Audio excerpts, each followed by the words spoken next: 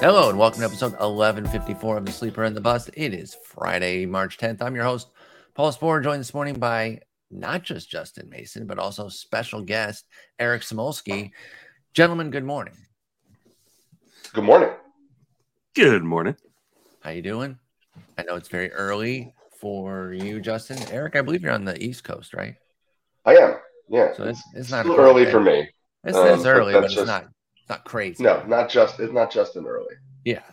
Well, we got plenty to talk about, and we are in a little bit of a time crunch, so let's just dive right in. Eric's going to join us. Eric and I were actually in the same TGFBI league, which we are crawling to the finish line. We started. Oh wait, you guys are still not done? No, we just finished. Yeah, with a Jason Dominguez final pick to wrap up. That's right. I finished, and then I closed it out, so I didn't see because I was the first pick of the last round. So I guess it finished yesterday, but yeah, just finished. So we started slow. Got going at a normal pace for a while, and then kind of crawled to the very end of the finish line there. But it did finish yesterday.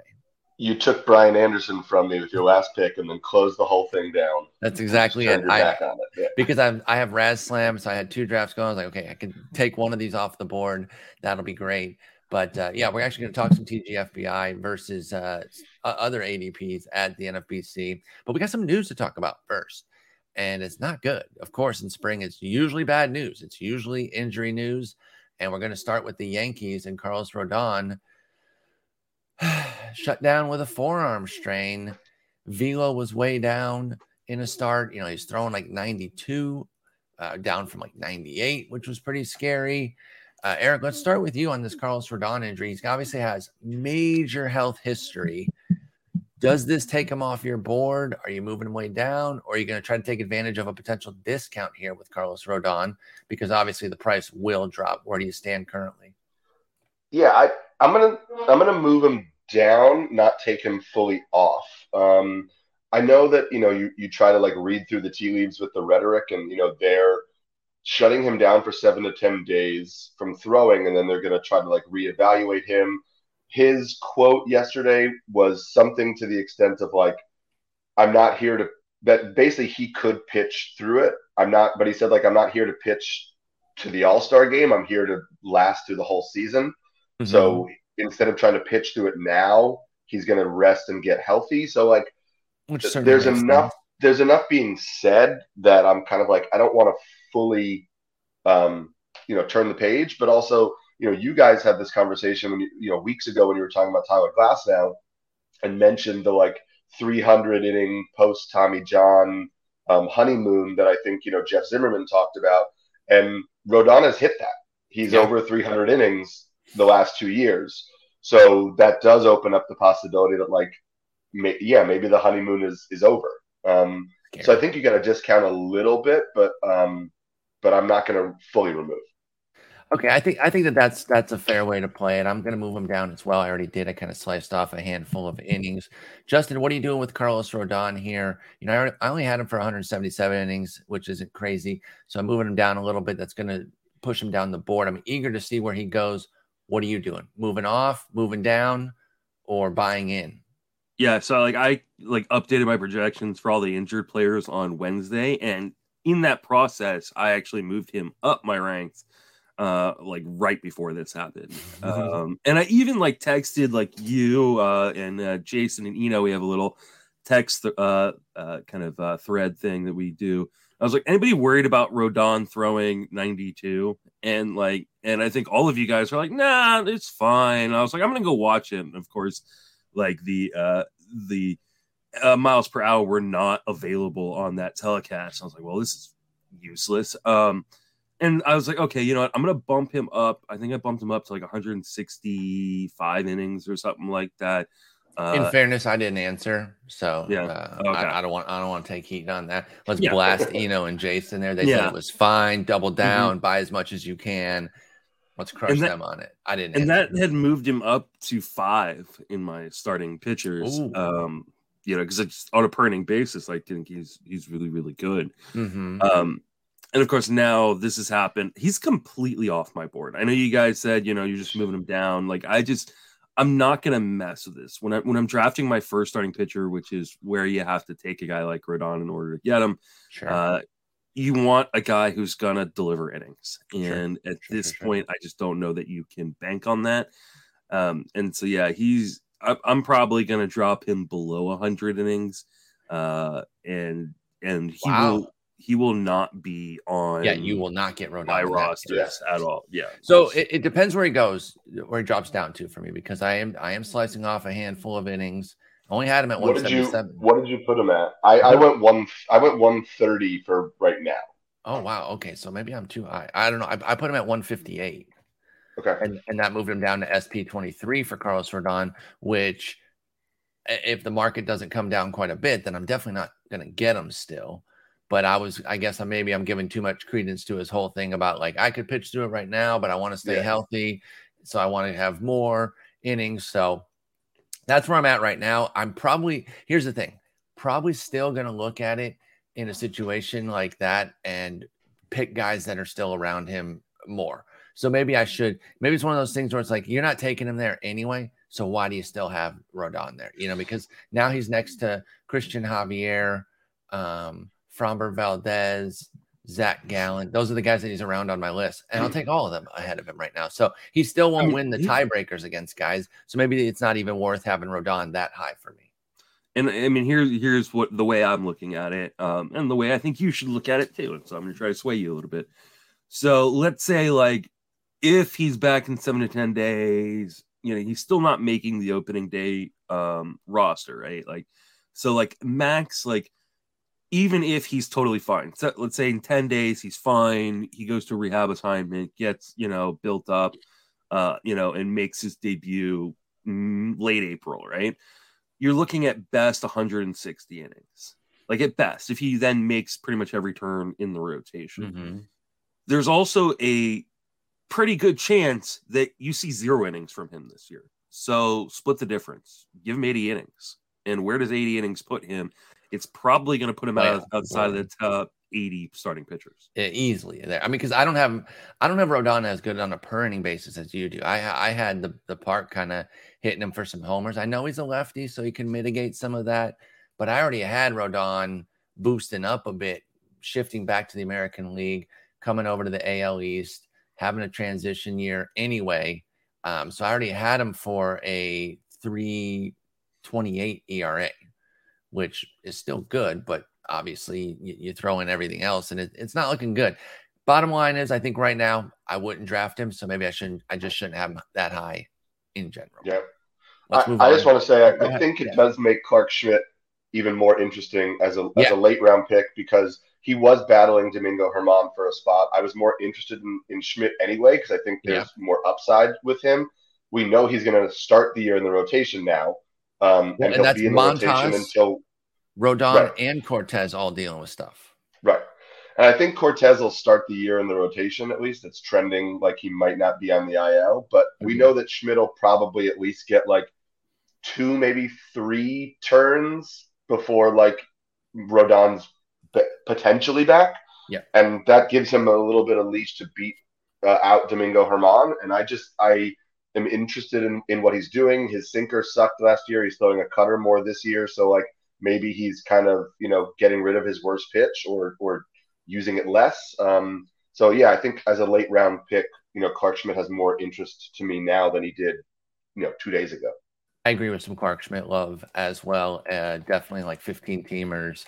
That's the spot where I'm looking for him. If you're still doing DCs, definitely want to get in on him there. Let's talk some Dodger news. And we got some bad news over there too. This guy's like, you know what, Justin, you were talking about how you do these articles of like this year's so-and-so. And one of yours was this year's Adolis Garcia, the guy that the market is off on for the right reasons, but then all of a sudden they get burned because he ends up being good. Before this news, I feel like maybe Tony Gonsolin could have been that guy, because everyone's kind of afraid of him, really pushing him down, worried that he's going to get hit by the shift changes, et cetera, et cetera. And yet it was like, okay, well, maybe that's too good of a price. Well, now here comes the injury, justifying all of it. So maybe he's not this year's Adolis Garcia, but he's unlikely to make opening day. Like I said, market was already cool on him. I don't know if you were as well, Justin. I'll start with you here. Where do you currently stand on Gonsolin, and did you adjust his rankings down as well? I haven't yet, but I'm definitely going to need to. Like I wasn't super high on him anyways. It's not as much the shift stuff and the defense behind him stuff that a lot of other people are concerned with. It's health for me. I mean, I know he's got an ankle injury right now, but he was having real issues with a forearm and elbow last year that limited towards the end of the season, and I just don't want to play with that.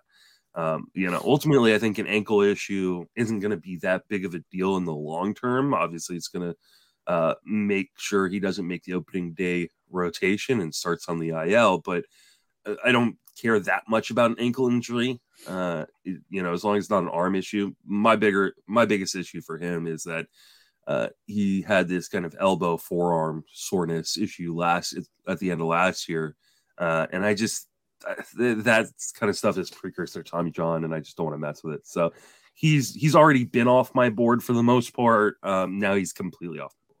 I would give more credence to an ankle, though. It is. Let me see. I'm thinking about it. It would be his landing ankle there as his left ankle. Your base is very important for getting strength and everything too. So I wouldn't even say if it's going to keep him out this much, a left ankle sprain. Sprains are tears. Sprain makes it sound lesser than it is. I think what people forget, sprains are tears. So it's not a fracture, but it is a tear. That's not great. And I think there is, some heat to this if it's going to cost him that much time to where he's not going to make the opening day roster. Tony Gonsolin, like I said, was already somebody that the market was cool on.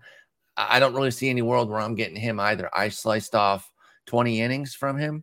He's down to 121 for me. That put him at 102. Starting pitcher or pitcher 102, including relievers. So I don't think I'm getting him anyway. I'm not too worried about it at this point. Eric, where do you come out with Tony Gonsolin right now after the ankle injury is going to keep him from making the opening day roster? Yeah, I think what you said makes sense. Like I didn't see him throwing more than like 140 anyway. So if you're going to take starts away, you got to knock that down 120 at the top end. I had no problem with him before. I had no shares just because it didn't work out that way. But I wasn't like actively avoiding him. I think we all knew that the 2.14 ERA wasn't repeatable, and there was going to be some regression. And he's not a big strikeout pitcher, so you're going to get fine ratios and probably wins, but not 16 wins. So I don't have a problem with it. I think he's somebody if I was still doing a draft and hold, if he goes super, super late, like I might say, okay, 120 innings from a pitcher on a good team is still valuable to me. But yeah, I'm not really all that interested. I also think like the two guys battling for his spot are intriguing. Ryan Pepiot and Michael Grove. Yes. They both look good. They both look good so far this spring. I think there's reasons to take a gamble on both in like 15-team leagues at the end of a draft because maybe they hold on to the spot.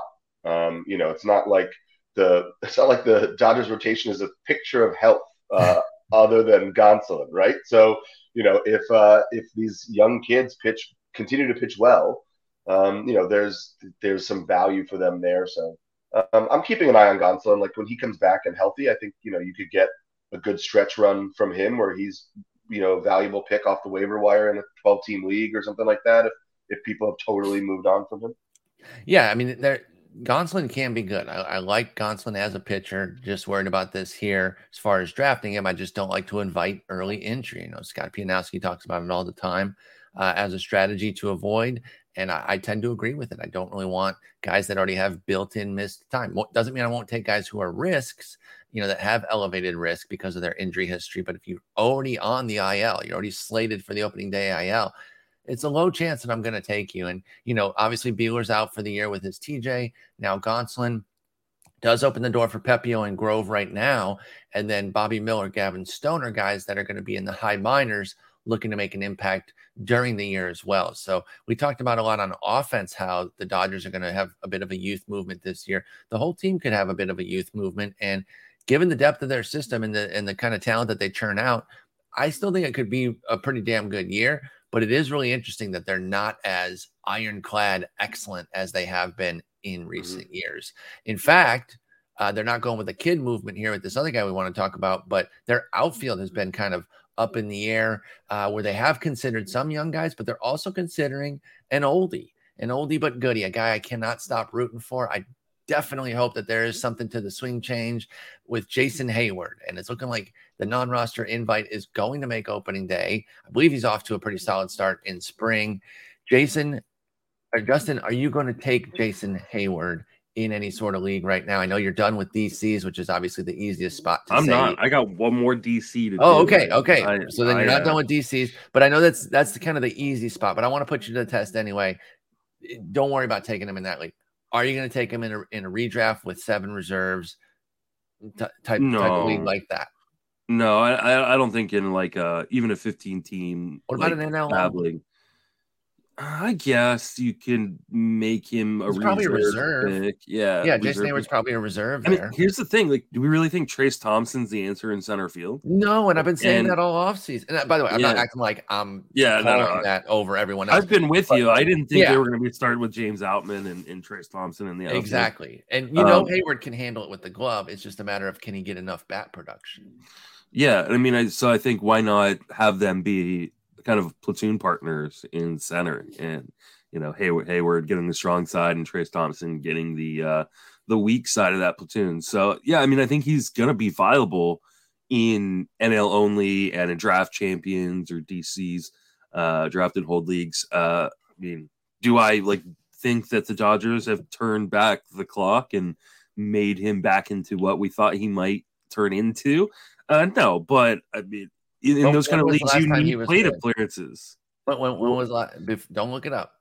I'm gonna guess 2013. I'm not. I can't count 2020 Jason Hayward. I'm sorry. He did have a 129 OPS plus that year. You either have to count 2019 if you think 100.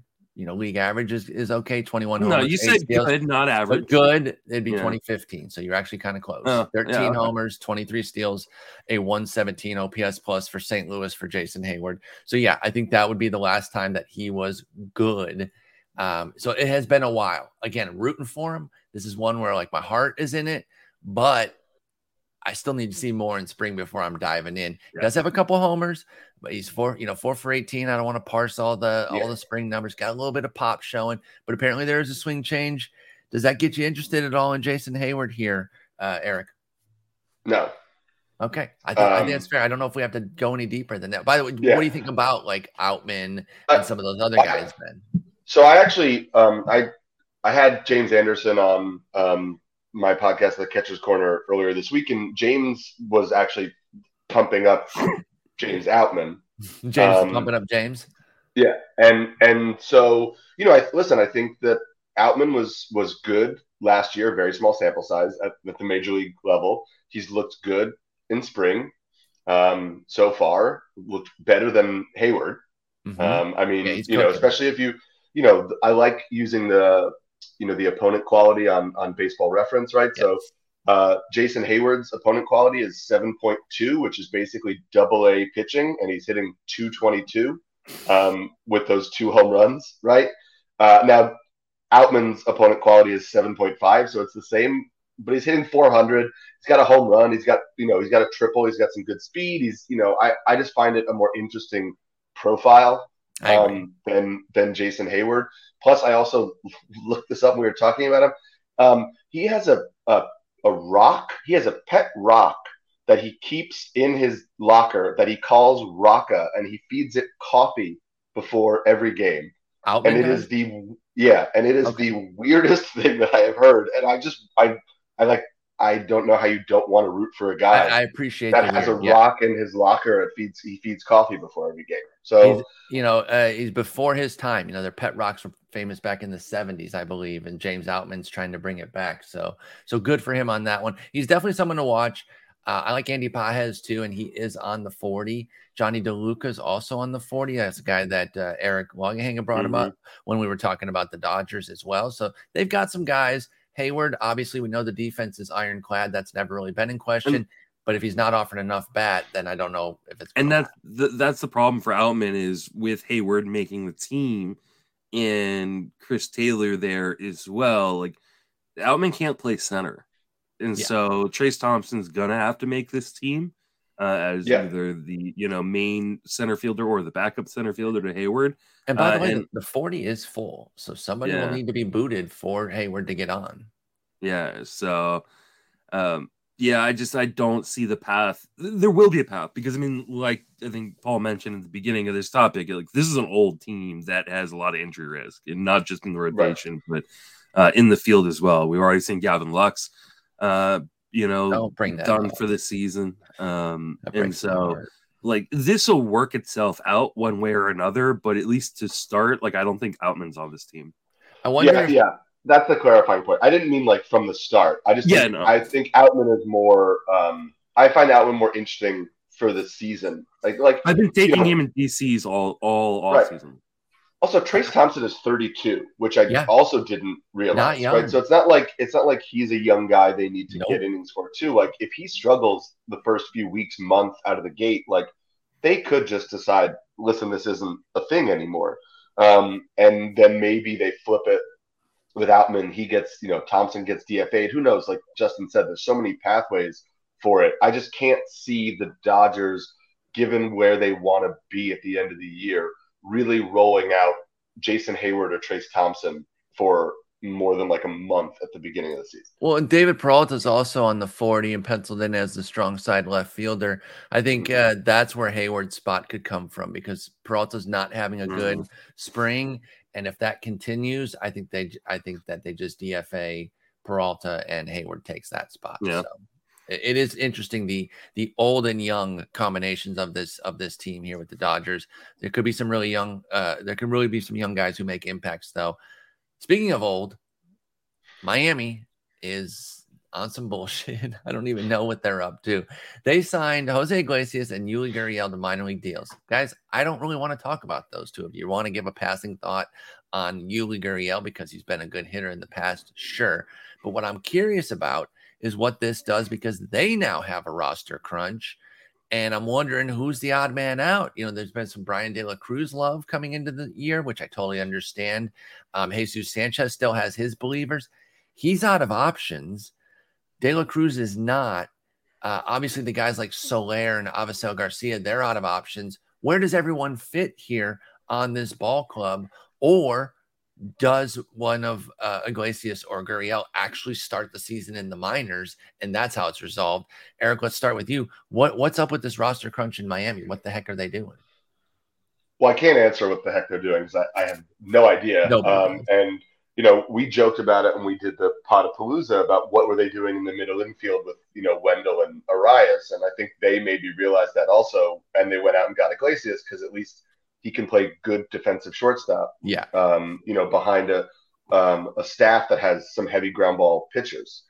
Listen, I don't know how much you want to put stock in spring results. We try not to. Jesus Sanchez is outplaying Brian De La Cruz so far. Jesus Sanchez has no options. Brian De La Cruz has 2 options left. Yep. So there's an easy avenue to just say, okay, Brian De La Cruz is going to start the year in AAA. Jesus Sanchez is going to start the year up, and we're good.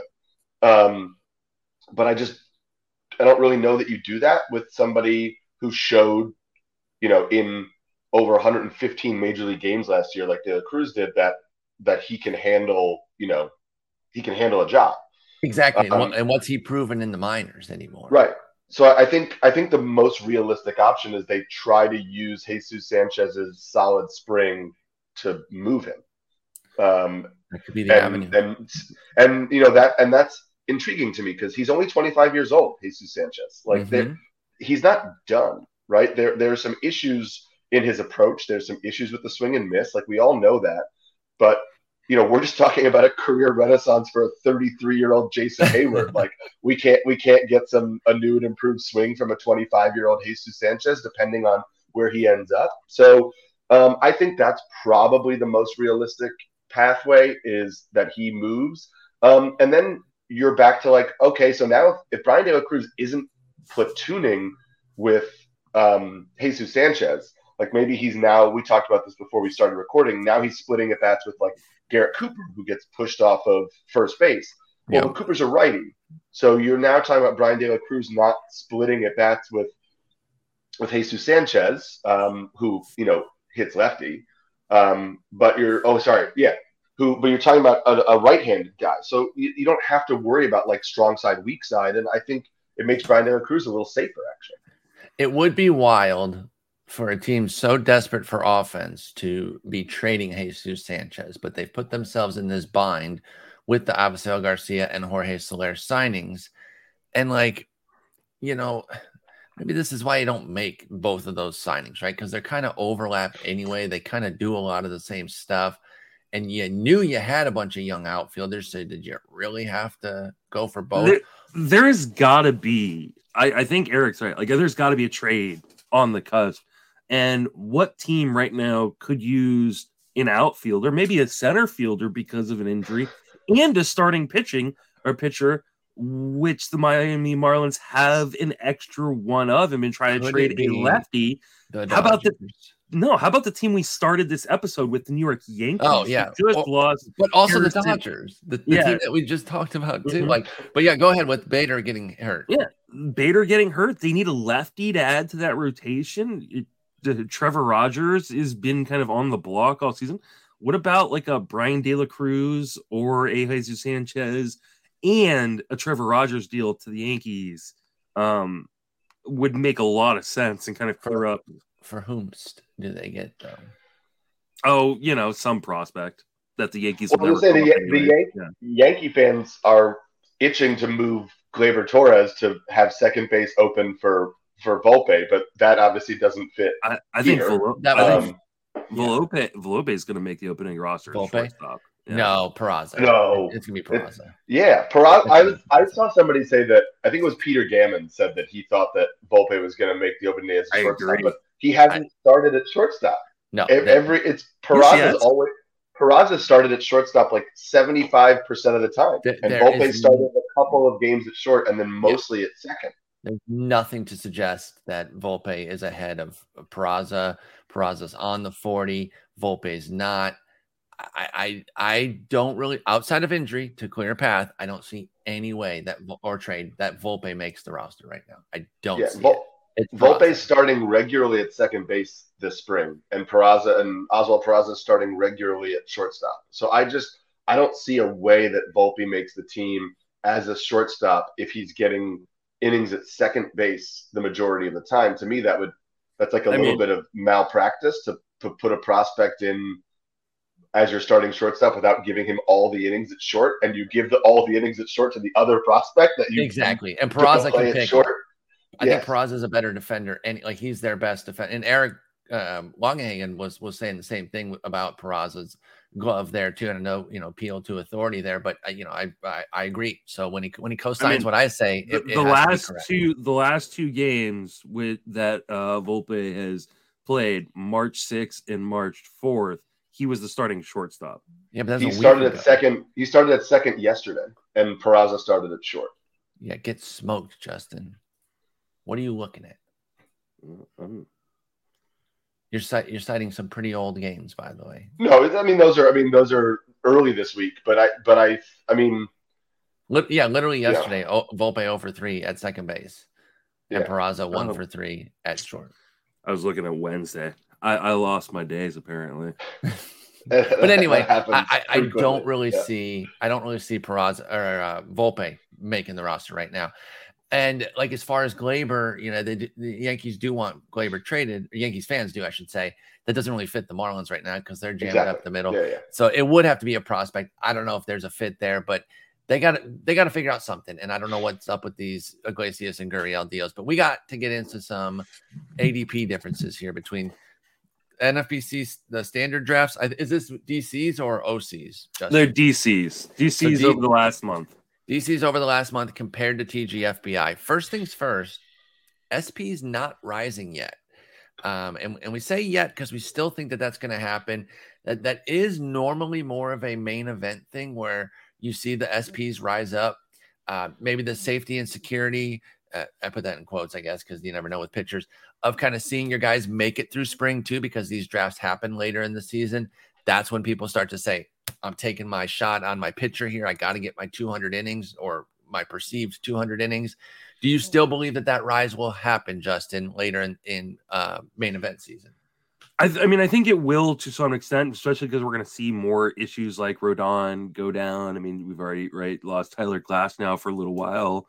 There'll be other guys that just fall off, get Tommy John or have oblique injuries or whatever. You're right.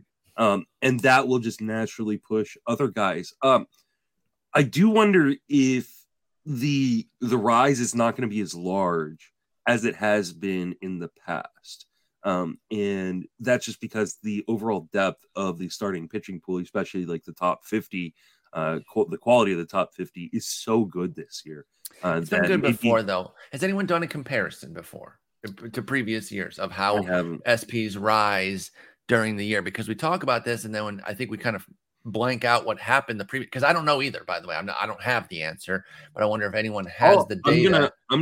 I have the data from the last 3 years because I've done the ADP market reports. So yeah, so can you see how it's going? I'm gonna update the ADP market reports probably starting today, and I will take a look and see if the rise has been less drastic or less slow this year than it has been. When does it really jump? Mm-hmm. Is it really main event season that things happen like that? What about you specifically? Are you going to be pressing starters up later and when you get in your main event? Because you're going to do at least one, maybe two. Yeah. Are you going to push SPs up to where you want to get your security, or do you take advantage of other people doing it and you stock up some more hitters?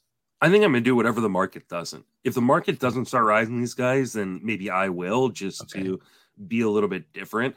If the market does begin to rise up these guys, I'll probably just go, you know what, I trust the depth of the pool and my knowledge of the pool. For the most part in my draft so far this year, I've not been taking starting pitching very high. I've been, usually starting off drafts with 2 or 3 or sometimes 4 or 5 hitters before I even take my first one, even in 15-team leagues. So I don't mind going that way, and that's been my preferred way to go. But if the market isn't going to value, especially guys like Corbin Burns and Garrett Cole, as highly as they should, then I'm going to take a back-end pick, and I have no problem snagging one of them. I think that's fair to, kind of play it where you can zag against the rest of the market. Eric, how do you play starters throughout draft season? Do you start to raise them later? Because again, that's a bit of a market trend at the NFBC. Do you stick to your same policies no matter what? Are you an early SP type of guy? How do you do it with early starting pitchers?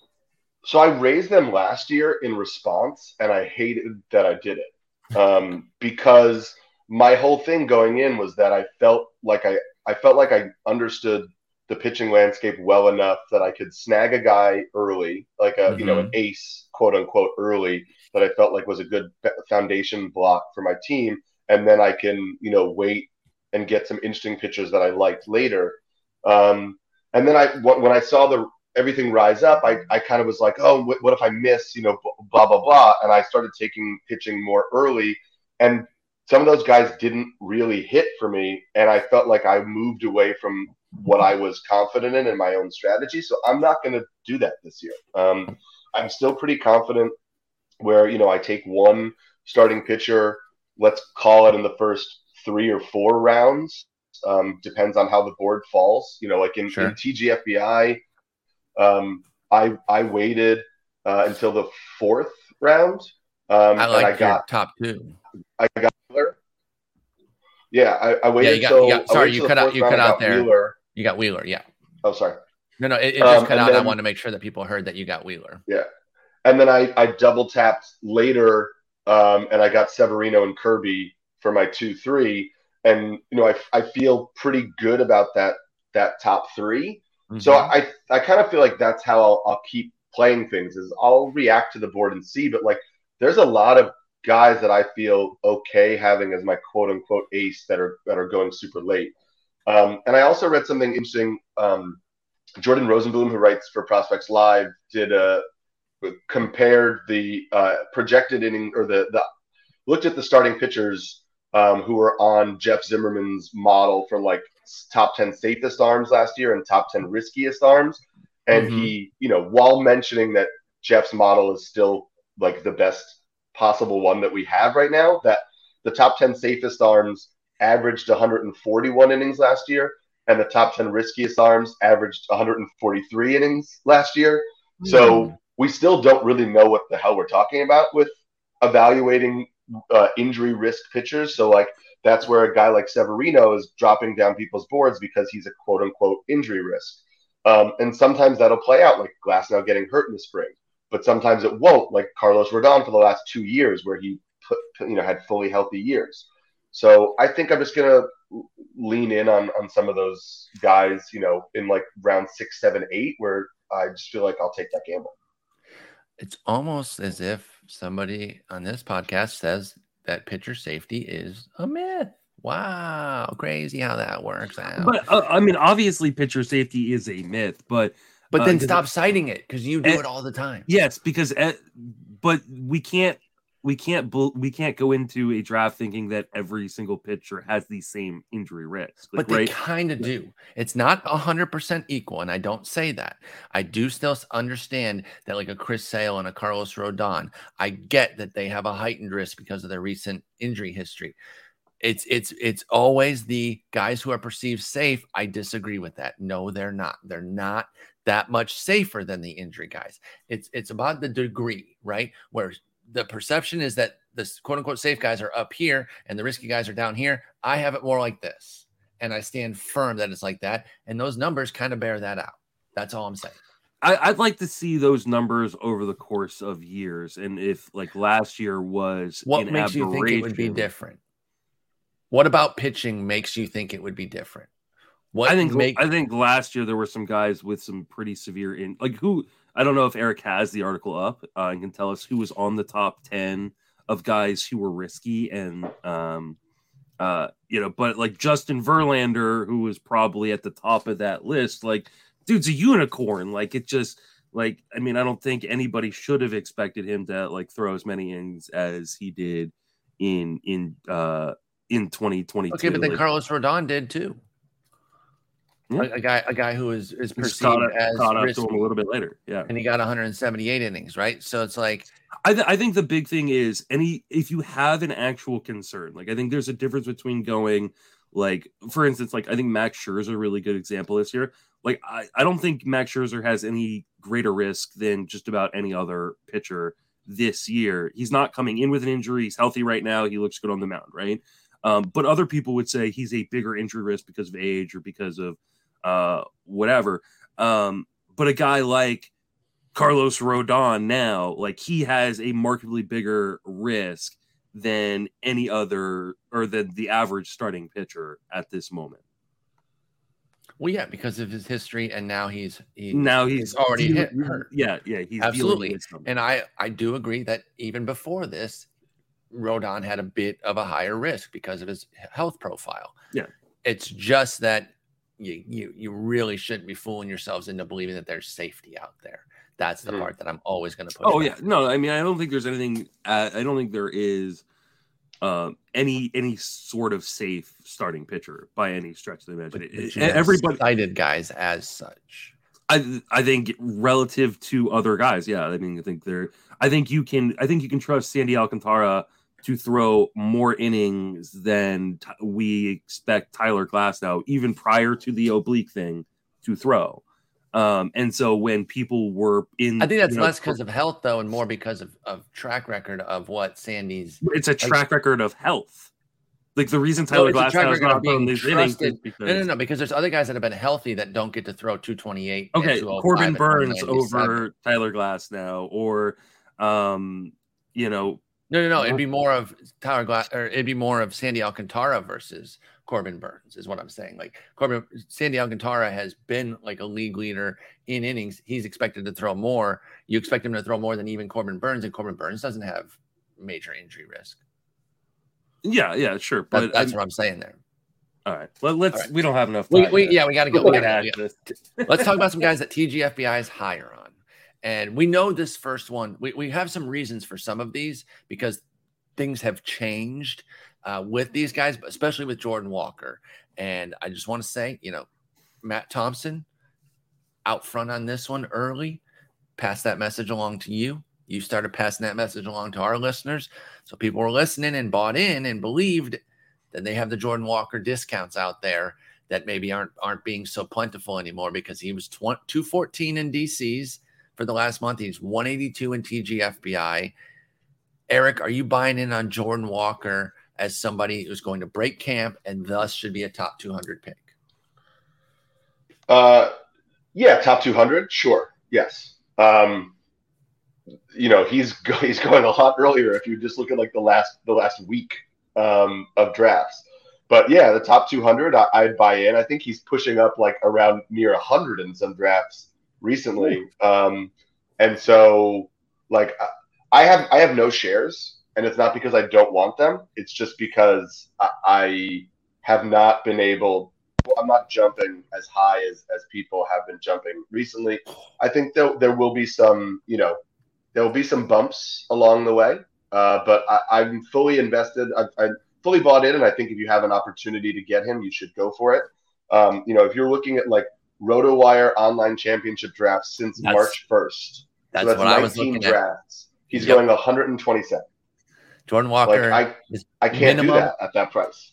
His min is 85 in that in those drafts there. Well, wait, let me ask you: if he was announced on the opening day roster, could you do that price? No. Okay. I mean, then we have a discussion about what we think his true talent level is. Well, I think I don't know even if it's what we think his true talent level is. I think you're talking about a cost right now, which is right around like Chris Bryant, Carlos Correa, Rhys Hoskins, Anthony Santander, Christian Walker, like depending on where you want to build, how you need to build your lineup, you're talking about like established major league veterans with a track record of success that are locked into at-bats. And you guys have mentioned this all the time with, the Cardinals outfield. Like there are a lot of guys there. Yeah, and Walker is going to get a shot for sure. And I think he has the talent to be a really good player. Potentially great player like for his career. But I know everybody is, doing this like, oh, he's rising in the spring, so he's going to have like a Julio Rodriguez type of year, which I think that's a false equivalence, right? Like what Julio Rodriguez did last year was pretty exceptional and pretty rare for, a rookie to put up the type of season he did. So I think if Walker struggles, not that they'll send him down, but like, I could easily see if they depending on how much he struggles. But I could easily see rest days here and there, getting Carlson in the lineup, getting, Tyler O'Neill, however that kind of balances out. Carlson's still going to start. Shut up, Justin. If Walker's on this team, I don't think Carlson is. Yes. Oh, yes, he is. Dylan Carlson is not going to the minors. That's been one of the craziest things that you've said this year. I just think I would rather take the safety and security of some of these hitters going in the range that he's going in versus the total unknown of Jordan Walker and what we're going to get from a full season. And I do wonder, like, there's no way of knowing this, but if he's outfield eligible on NFBC, not third base eligible, is he going up as high as he's going? Are people using him as that like position scarcity thing in addition to the prospect type? And now it's all piling on. I think you're dead on to something there, because that has to be at least a bit of it with Jordan Walker. He'll add that outfield eligibility, but I don't even think that's what people are drawn toward. They're drawn toward the fact that he's third base, and we've talked about third base, how it has those drop-offs.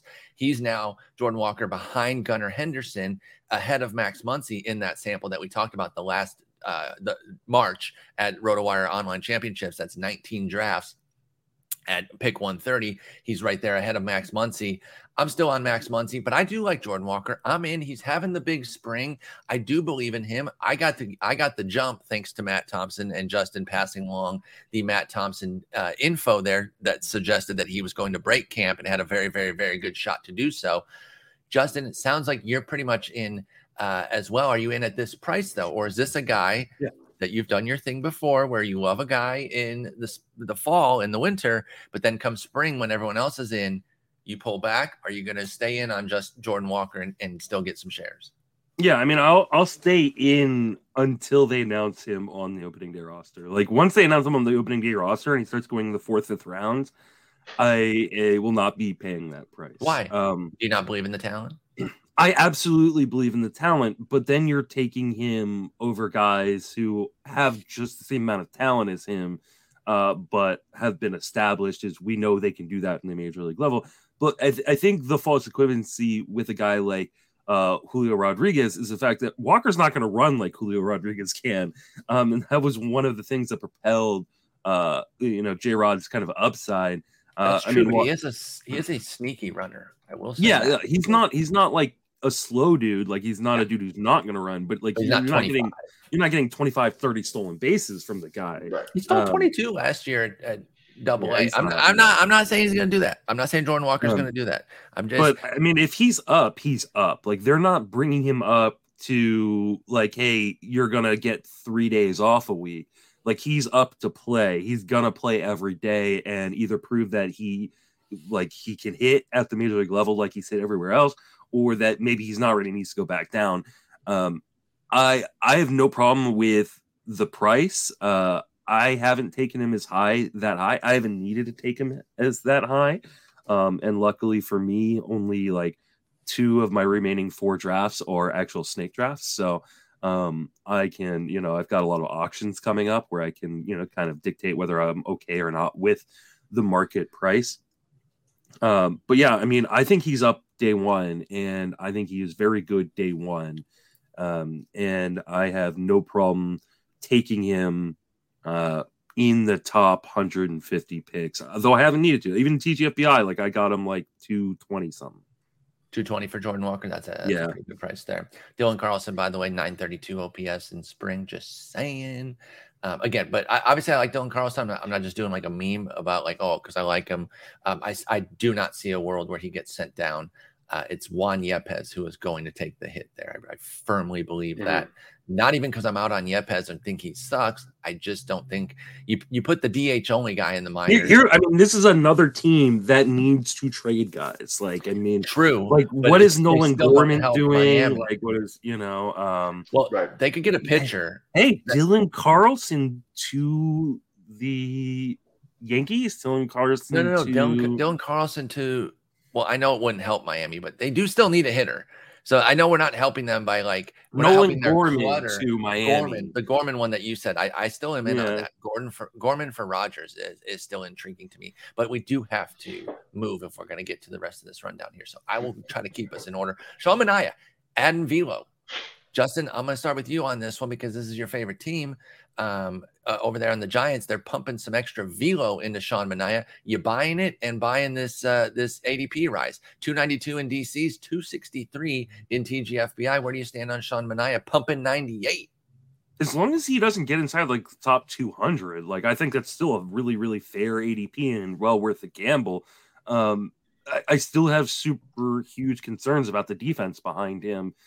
In the outfield, in the infield. I talked about this on the RotoWire Sirius show yesterday because Jeff was all like, I'm really excited about Alex Cobb. I'm really excited about this guy. And I'm like, don't be excited about anybody because that defense was the worst in baseball last year and got worse in the offseason. So bad. Manaea has strikeout outside with that velo. So I'm definitely willing to take the gamble, especially at 260. Like, even if it gets to like 230, like, I don't think that is a price you worry about paying with the potential upside, because when his mechanics are right and you add this velo in, he could turn into a monster. And maybe Sean Manaea gets enough strikeouts to mitigate some of that defensive impact. Eric, where do you stand on Sean Manaea and his velo boost? He did struggle in his second outing, so we got all excited about the first outing. He struggled in the second, but I believe that the velo was still strong, which is all we really care about there as far as spring training performance. So where you at on Manaea? Yeah, I'm in. I just think that the two things that work for me are you have an organization with a track record of making improvements with pitchers, getting the most out of pitchers, and you have a pitcher with a track record of performing markedly better at higher velocity in his career. And so those two things are working in favor of saying you're going to get a good version of Sean Manaea this year. Now, I think you're going to get a good version of Sean Manaea. They're not turning Sean Manaea into last year's Carlos Rodon. You're not going to get like some massive spike. But, if you're taking him around pick 250, like, to me, that's really great value. And I am in on that. Yeah, totally agree there. We're going to skip Peraza because we did talk kind of about him. I just think he's going to break camp. 293 to 268. He is jumping up. He's going to break camp. He's their shortstop. Let's go to Gabriel Moreno. Yeah, draft Oswald Peraza. Yeah. I'm definitely in on that. Let's go to Gabriel Moreno, though. Arizona's catcher. I don't know if he's going to be a starting catcher. He is a catcher for Arizona. Eric, let's start with you on Moreno. He's going from 248 in the DCs to 227 in TGFBI. So just a little bit of a jump there. But the dude can hit.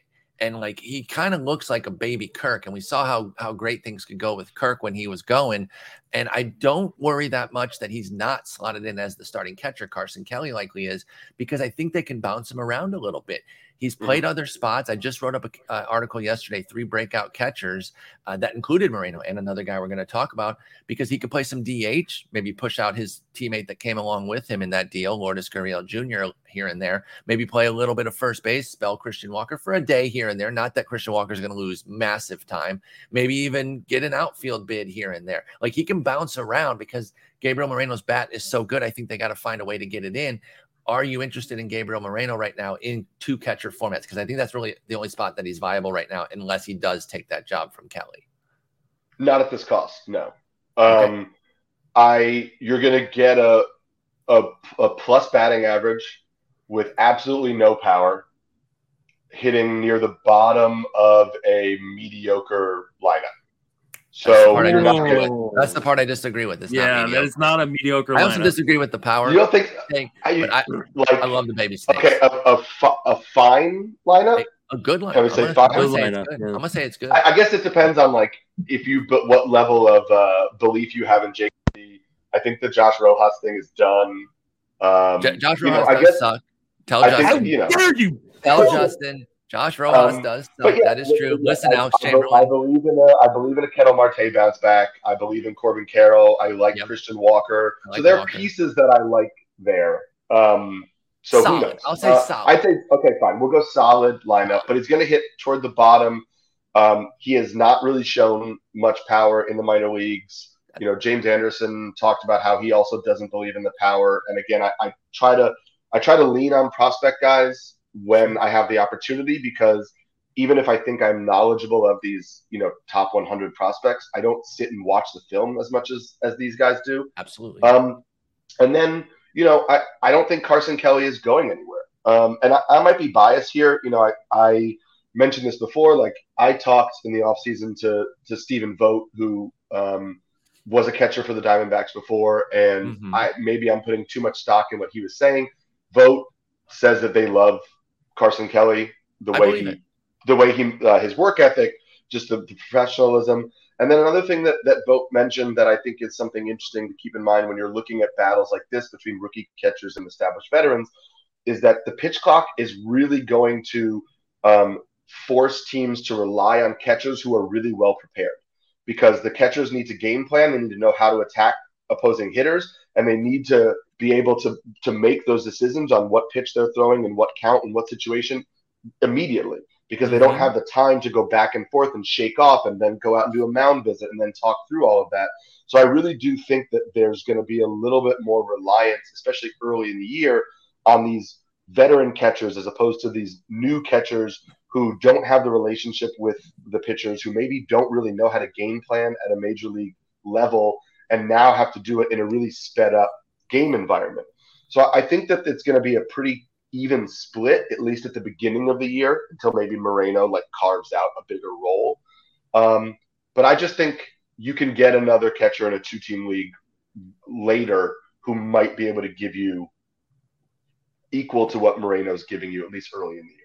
I don't even think it's going to be an even split. I think where Moreno can benefit is playing other spots, and that's what I like about him. I think he's a good enough hitter that he can play some other spots because the. Can I ask, if you like the lineup so much, though, who's he pushing out? I just mentioned all the guys. First off, I love Gurriel, but I don't think he's so locked in that he can't. It's good. Yeah, it would be Gurriel. Alec Thomas having a really good spring. I think he makes. Alec Thomas is going to make the team. We were wrong about that, and I got roster resourced a little bit, and I'm not shitting on Jason, but Jason Martinez, who runs it. When I see it, you get anchored to the thinking there. And we talked about how is there a spot for He's back in there. He's back in their lineup now. We put him back in there because I think he realizes that he's the best center fielder on the ball club. That's another thing that I got from Eric Longenhagen that said, oh, he's the center fielder. He is making this team as the center fielder. I also think that a fanboy that people that have been fanboy of, Jake McCarthy, I think he could lose some playing time incidentally there too, with Gurriel going to the outfield, McCarthy sitting, and Moreno getting in that way. So I think it, and like I said, maybe one day for Walker here and there for Christian Walker. Not that he's going to lose a bunch of time, but just to get Moreno's bat in, because I do think it is a quality bat. But I agree with you. Kelly is I think he's the dude, and it's a 2 times a week maybe for Moreno to start at catcher, but it's going to be the DH avenue that's going to help him get some extra time. Let's go to the other catcher because you did mention a great point there about catchers who need to be prepared with the pitch clock and everything. Logan O'Hoppe moved up in TGFBI. Now, I've had an interesting offseason with him. I loved him when I saw him at Fall League back in 21. And he was on my short-term radar or my long-term radar for that, but he was behind JT Realmuto. Then he gets traded to the Angels, and I put him back up on my radar because now there's a path. But then I started to get cold feet because I saw all this talk about Matt Thaiss being out of options, and maybe he was going to take the backup role with Max Stassi being the starter and push O'Hoppe down to the minors. Well, now I'm coming back around because O'Hoppe is playing more as the starter in spring, and I think he's got the stuff to be a young catcher who is prepared, who can handle the major leagues. And I think now he has a great shot to break camp. So I'm kind of back in on O'Hoppe here as a C2. I think he's got the power. I think he's got the defense to do it. And I wrote this in the article too, because he was the other breakout catcher that I had. Phil Nevin tried to make sure that we don't read too much into him. O'Hoppe consistently catching Shohei Ohtani before he left for the WBC. But I want to read into it because I feel like they're trying to get him comfortable with the best pitcher on the team so that he's ready to go when they have him up on opening day. Justin, where do you stand on Logan O'Hoppe? Because I believe you've been in on him as well. But like I said, I've been kind of vacillating between in and out with him, and now I'm back in. You're not in. You're shaking. I'm not in. I have not been in. I still maintain he does not make the opening day roster. I think Stassi's definitely making this opening roster. Stassi is. It's Thaiss. Thaiss is out of options, and he's hitting like 350 in spring. I don't think they want to DFA him.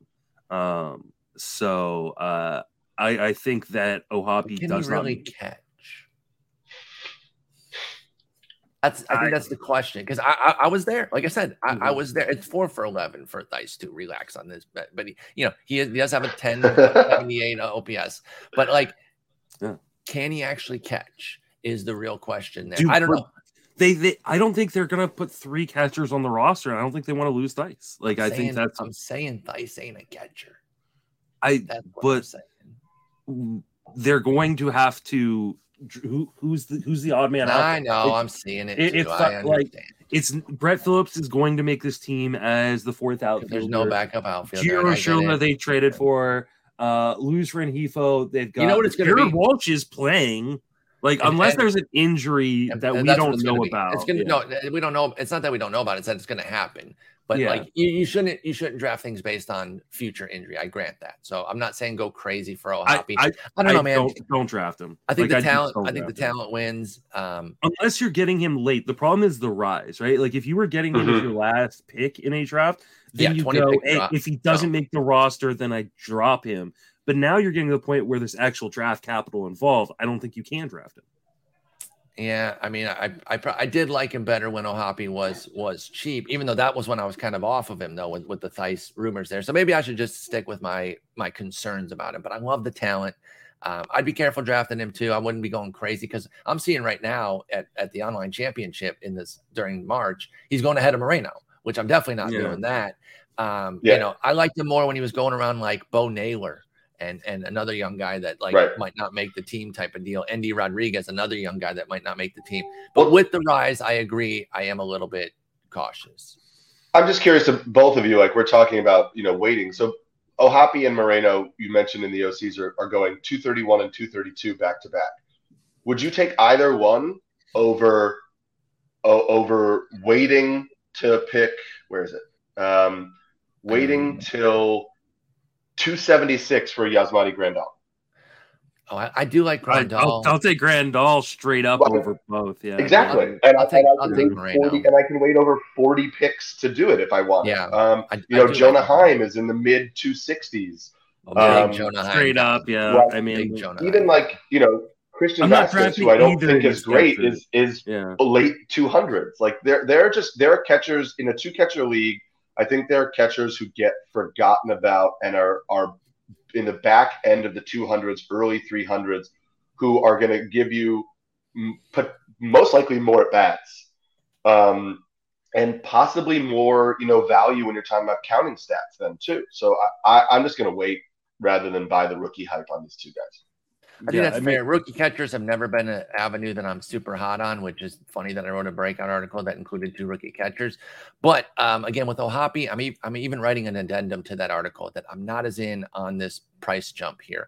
I liked him more when he was cheap, but now that people are jumping in, I'm peeling back. Justin, what kind of time do you have here? Can we do the lower ones, or we got to call it? If we do a real speed round. All right, I'm going to do each of you get a comment on these, and then we go. So I'll start with Justin. TGFBI is lower on these guys. Kendall Graveman, 264 to 293. I think it's just because Raylo is probably going to be the lion's share. What do you think about Kendall Graveman? Are you still, because you liked him, you still drafting him? Yeah, I mean, I think this is the Reynaldo Lopez hype train going kind of just a little bit too crazy. This is going to be a straight committee. I probably don't want any piece out of this bullpen. Okay, well, you were drafting Graveman, so yeah, I've at this point I've stopped, and like I don't want to play with this. This is going to be changing hands a bunch, I think. Okay, Eric, Garrett Whitlock is moving down compared to the DCs from 278 to 299. Do you think he gets a starting spot? And if so, are you interested? Yes, and I took him in TGFBI too. So I'm interested. I think he gets a starting spot. I think he's gonna, he'll miss a couple starts at the beginning of the year. So I think factor that into your innings projections. But I think that he is a really talented pitcher. I think that, he has started he has a minor league track record of, a decent amount of innings as a starter. So it's not full. He's not a full bullpen guy. He wasn't always a bullpen guy. I think it's important for people to realize. So I think he's locked into that rotation when healthy. And I think that he is worth a look, especially going in the late 200s right now. And also I am in on Reynaldo Lopez. Not I'm in on Raylo too. I totally agree with you there. Justin, your boy Jorge Mateo is experiencing a drop from 237 to 257. Are you buying back in here? This is a guy that you're on deck, by the way. I don't really want. I didn't want to pay full price for him. Price is coming down. It's still a little higher than I want. He's been dreadful in spring. Where are you at on Jorge Mateo after last year's breakout?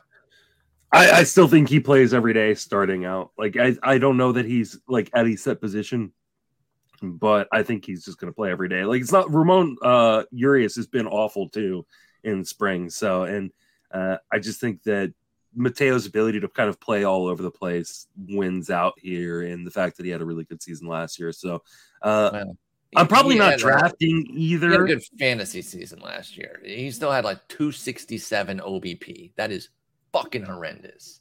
Yeah, but like he's still a very good defensive player as well. So adding that, all he is. Don't say also as if he's a terrible hitter. You're a terrible hitter. I am, but I'm probably as good as Jorge Mateo.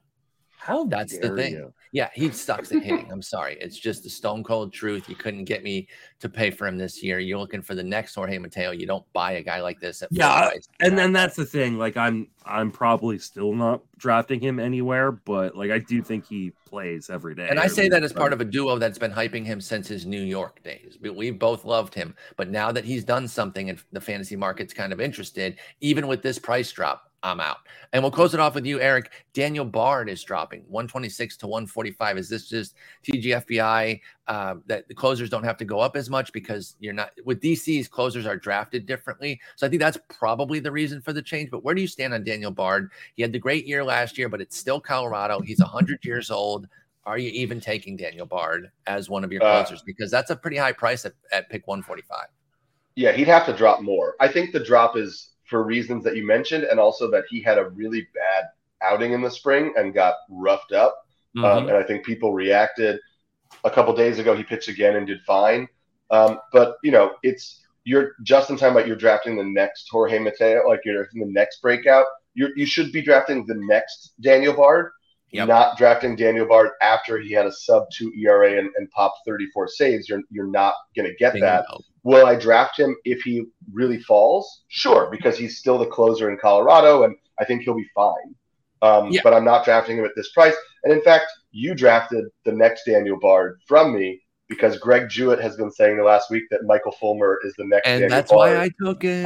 Reliever recon, baby. I wanted it, and I waited, and I was like, all right, I've got that reliever recon inside info since I write with them, and I'll wait, and I waited too long, and you took him from me. So yeah, I'll just wait and draft Michael Fulmer, and I won't draft Daniel Bard. Full agree there. Michael Fulmer with the Cubs working on that sweeper reliever recon. It's the best money that you will spend on fantasy content. And that includes our Patreon, which I do think you should sign up for. Justin's doing an amazing job with the Patreon, getting the listener league situated. Love all that, but I'll put that second to reliever recon because the information is unbelievable. They are also pumping the Raylo train, which I love. Justin's not as keen on that, but Eric and I are. But Eric, thank you so much for coming on and hanging out with us. It's great talking with you. It's fun being in a draft with you. Where can people find your stuff with your pod and your Twitter? Yeah, thanks for having me on. Always love talking baseball with you guys. You can find me on Twitter at SamskyNYC. I post a lot of just like regular baseball stuff on there, and then I do content for Rotoballer. So you can find my work there. I'm starting my yearly series that I do, which is called Pitchers with New Pitches and Should We Care, where I look at pitchers who are throwing new pitches, but break down whether it's actually beneficial for them or not. So that'll start up here next week, and I'm doing a lot of preseason content. And you can find my podcast, The Catcher's Corner, available where all podcasts are available. So check that out on Apple, Spotify, all that sort of stuff. Awesome. Thank you so much. Justin, what do you got on tap for the weekend? Stuff. Sunday episode? That's what I meant. What I meant. I think, yeah, I will have a Sunday episode. I don't know who will be on it. I have to check with Jason, see if he's okay. Available. Sounds great. Thank you guys so much for hanging out. I'll talk to y'all later. Take it easy.